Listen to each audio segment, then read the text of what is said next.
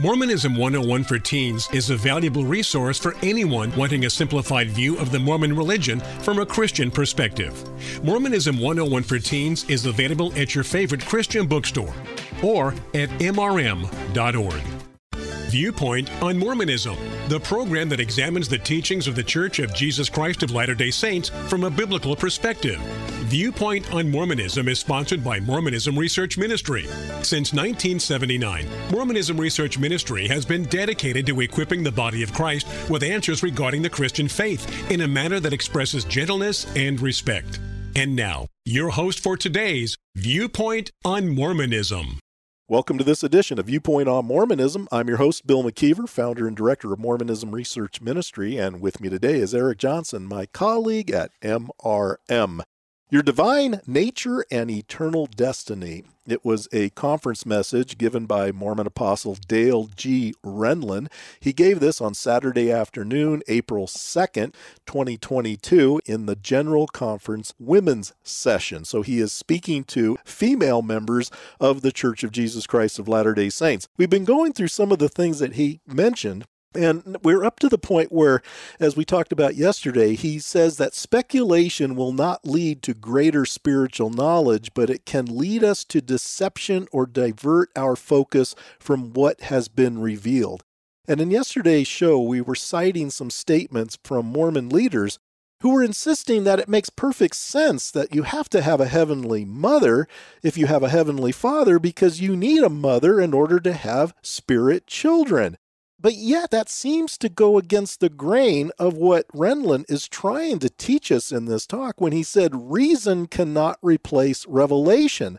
And yet, isn't that exactly what these leaders were doing? They were using reason as far as how we understand the procreative process is done here on earth as something that must obviously be done in heaven. Even though revelation, and in this case I would cite Genesis 1:26 and 1:27, where God says, let us make man in our image, and in the image of God created he them. Revelation doesn't mention a heavenly mother at all, but yet they want to reason this out, and it sounds clearly that that's exactly what they're doing, and so they come up with this doctrine. Now, yes, they do say that they can trace it back to Joseph Smith, but as we've been talking about this week, there is no place in Mormon scripture, neither the Bible, the Book of Mormon, or the Doctrine and Covenants, that gives us any hint of the existence of a heavenly mother. And I would argue that that seems to be problematic, especially according to what we cited yesterday by Dallin H. Oaks, that our theology begins with heavenly parents. Our highest aspiration is to be like them. Getting back to that thought, Eric, our highest aspiration is to be like them. Dale Renlund is going to proceed off of that, and he's going to talk about that we are not to pray to Heavenly Mother. But yet at the same time, he just quoted Dallin Oaks, who said, our theology begins with heavenly parents. Our highest aspiration is to be like them. And there is a problem in Mormonism where some Latter-day Saint women are wanting to pray to Heavenly Mother, and they've been admonished by leaders of the past, such as Gordon B. Hinckley, and now we see Dale Renlund, where they're told not to do that. But if you're supposed to be aspiring to be like them, why wouldn't a Latter-day Saint woman want to pray to both Heavenly Father or maybe just Heavenly Mother? Bill, to me, the question is, why does God the Father of Mormonism hog all the glory? Because he's the one who gets all the acclaim. We're supposed to pray to him, and Heavenly Mother is really in the background. And yet, Mormon women are supposed to want to aspire to being like Heavenly Mother so that they can be relegated to being in the back of the car while Heavenly Father takes all the glory. To me, if you're going to have a doctrine of a Heavenly Mother and telling your people to try to be like Heavenly Mother, I don't know if I'm a Latter-day Saint woman who likes this. And so, no duh, why do some women resist? They become feminists and they end up praying to Heavenly Mother because they think that she deserves more. After all, didn't she do exactly what Heavenly Father did to get to the celestial kingdom? You would think so, and I've always been troubled by the mere fact that Heavenly Mother doesn't even have a name. They don't even know how to address her in a prayer, whereas at least they can address Heavenly Father, or if you want to get a little more personal, do some Latter-day Saints actually address their prayers to Elohim, because that's supposed to be the name for Heavenly Father. But yet, at the same time, this statement sounds like there's an equality here. But I think you're right. Most Mormon feminists realize there's no equality here at all. They've recognized this problem, and this is what bothers them. Here we have another case of an LDS leader saying very specifically that you are not to pray to Heavenly Mother. Now, as a Christian, I would agree. You don't, because she doesn't exist. But I can understand why this would be a controversy in the context of Mormonism. But then Renlund goes on to say this. Ever since God appointed prophets, they have been authorized to speak on his behalf, but they do not pronounce doctrines fabricated of their own mind or teach what has not been revealed. I want to challenge that statement.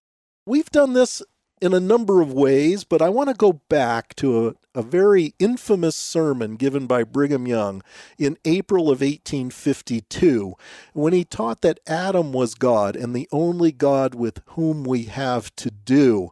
Now, Dale Renlund says Latter-day Prophets have been authorized to speak on his behalf, but they do not pronounce doctrines fabricated of their own mind. Now, Brigham Young called that Adam God sermon a doctrine. He said that that was doctrine and not to treat it lightly or it would prove your salvation or damnation.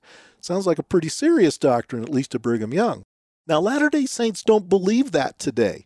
They don't believe that Adam is God. In fact, they'll roll their eyes if you even bring up the subject. But the reason I want to bring it up is because if it's true that these Latter-day Prophets of Mormonism, who are supposedly authorized to speak on Elohim's behalf, and they do not pronounce doctrines fabricated of their own mind, was the Adam God doctrine taught by Brigham Young, not just in April of 1852, but believed by him to the end of his life and believed by other leaders in the church during his lifetime. Was that a doctrine that was fabricated, or was that a doctrine that was revealed from God himself? Now, Brigham Young said that God did reveal that doctrine to him. If what Renlund is telling us is true, then wouldn't that kind of imply that Brigham Young was deluded? Because if you don't believe it today, then obviously you're assuming he must have fabricated this doctrine in his own mind. Wouldn't that be somewhat of a dilemma for most Latter-day Saints? So what do you do with that? Do you just ignore it and maybe it'll just go away? I guess the problem I'm having with trying to understand LDS theology is I'm trying to approach it like I want to approach my own theology. I know that I'm only very finite in my understanding of a lot of things, but I want to be as consistent as I possibly can based on what God has revealed in his word. And I want to try to put all these dots together. And do Latter-day Saints just say, I don't care?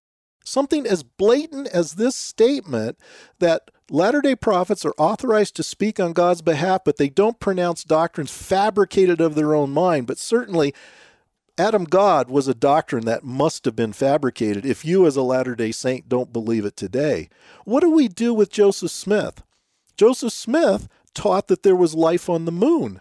Are we to believe that that was just speculation, or was that a revelation that was given to him? Now, a Latter-day Saint might say, well, yeah, but that was never voted on by the church. Well, neither was Heavenly Mother. So you can't run to that excuse because there's no consistency in that. But Joseph Smith did teach that there was life on the moon. Brigham Young taught something very similar. This is what he says in Journal of Discourses, Volume 13, page 271. Who can tell us of the inhabitants of this little planet that shines of an evening called the moon? When we view its face, we may see what is termed the man in the moon and what some philosophers declare are shadows of mountains.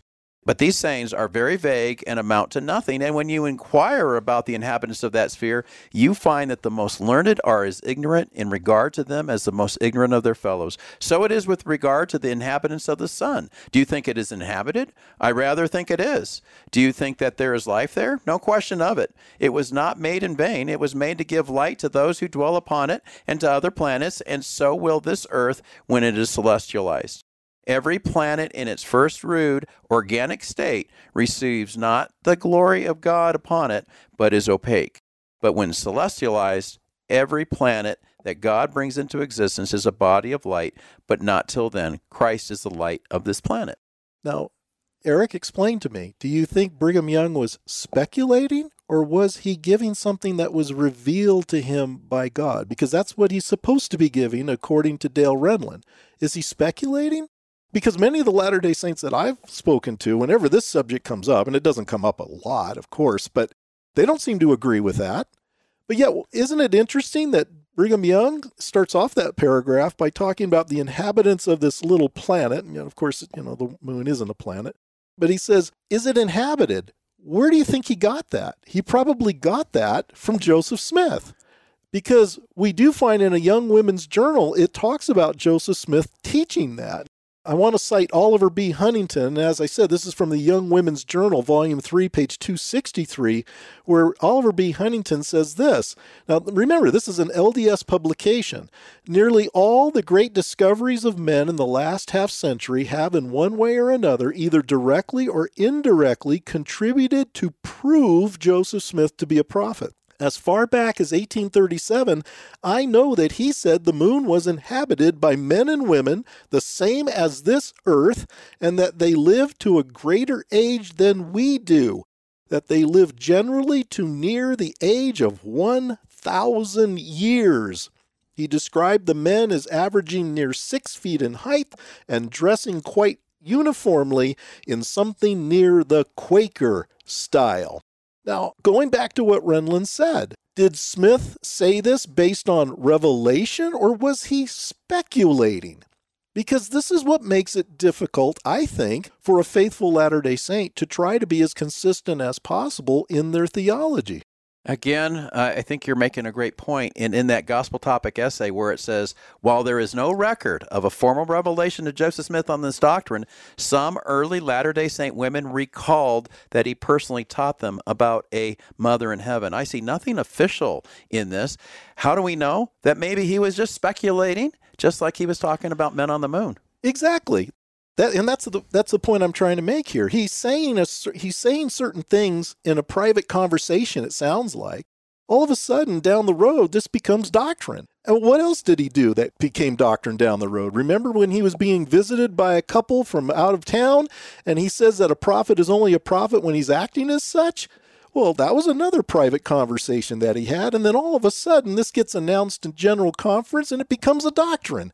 Now, whenever you bring up some of the silly things that Brigham Young said or what John Taylor said or even some of the things that Joseph Smith said, as in this case with men being on the moon, being 6 feet tall and dressing like Quakers and living to be 1,000 years old, I would hope modern Latter-day Saints would read that and say, we know that can't be true. But it just seems odd to me how some things can be looked upon as being mere speculation as the time they were said, but then all of a sudden, years later, they become main doctrinal pieces in this whole Mormon puzzle.